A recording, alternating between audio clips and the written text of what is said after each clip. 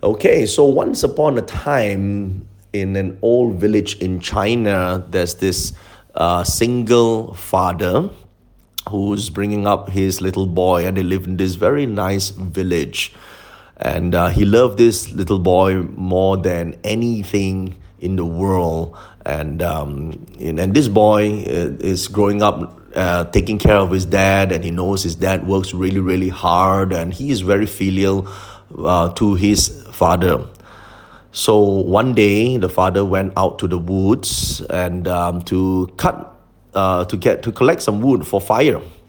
And he went in the morning, and shortly after the father went into the woods, came a bunch of bandits to the village. And so these bandits were wild, and they were crazy, and they plundered the entire village and burned down most of the houses, and they kidnapped this little boy.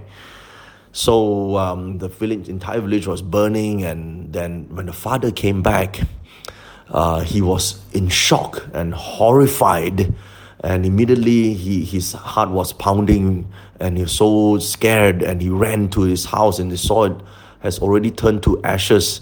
And he went through everything, and then he didn't see anyone inside the house, but he saw nearby there was a corpse of a boy burned to ashes. And he just mistook that corpse to be his son, and he was completely devastated. And he was crying, and he took that burnt body and have it cremated, and put all the ashes into a bag, and he carried it along wherever he go. And so days and months pass, and the boy actually found, who was earlier kidnapped by the bandits, found a way to escape the bandits. So he ran back home, and he found his house. And this is a few months after, so he knocked on the door, and then this is the house that his father has rebuilt. He recognized it, and then the father, who is inside the house, asked, "Who is it?" Then the boy said, "It's me, your son. Can you let me in? I've managed to escape."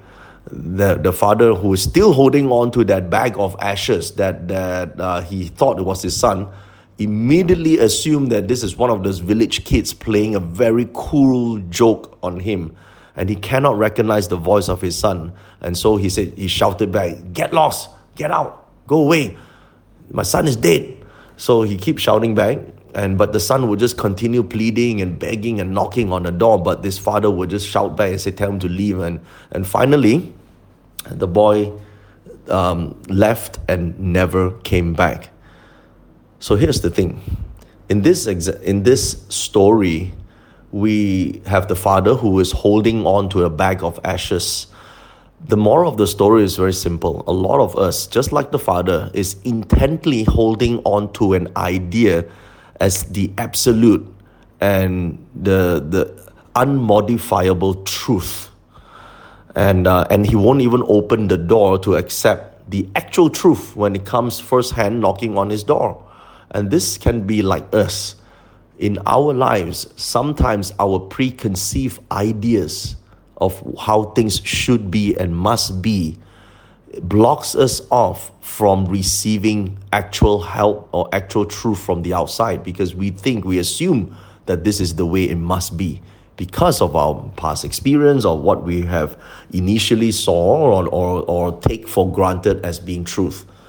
So let's look at how preconceived ideas can actually stop us from practicing gratitude. For instance, just yesterday or a couple of days ago, I was just saying, right, we in order for us to cleanse and align ourselves, we gotta diminish and remove the sense of entitlement. The universe does not owe us anything.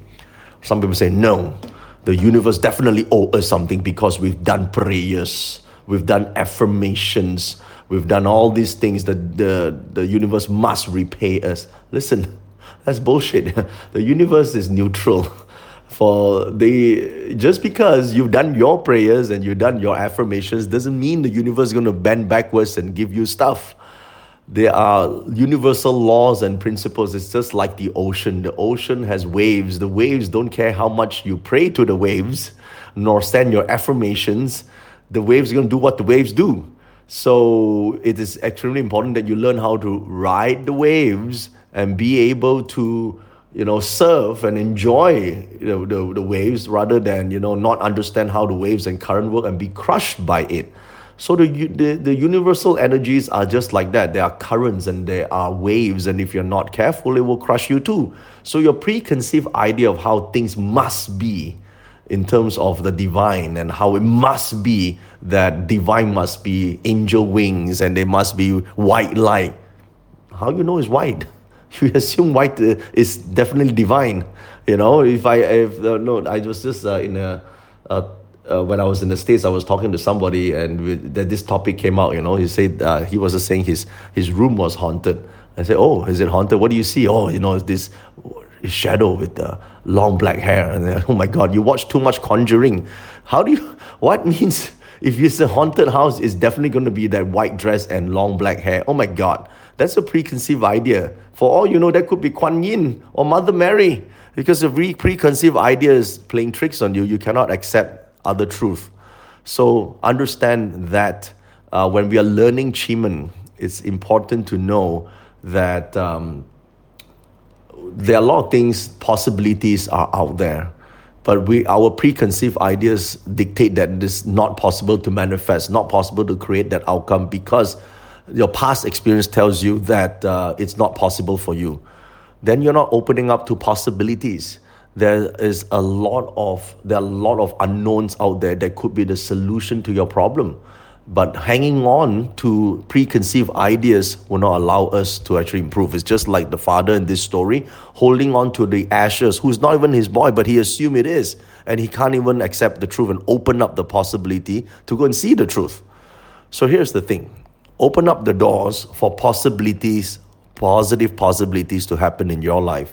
And in the next couple of days, when we are learning, when you're watching behind the scenes from me and my team filming the art of manifesting, just take notes, be the fly on the wall, watch as we are doing the training. This product that we are doing, me and my team, there are about 14 of us in that room tomorrow, in that space. You won't see them because they are behind the scene. But we are working on creating this training program called The Art of Manifesting using Qi, and it will be for $2,000 at the end of the year. We're going to launch this in Christmas. So we're going to invite you guys, the tribe, to watch for free, watch us film it. So which means there will be no notes, there will be no stuff for you to download, but at least you can watch it and take down whatever notes you want. So take whatever you can and reflect on it. And if you can pick up one or two skills, maybe that, just be open to it, that one or two skills might be the one thing or the one or two things that will totally transform your life. So be open to it, okay? All right, guys, thank you so much. I hope you enjoyed this Sunday story, and #LearnQimen, #QimenRally.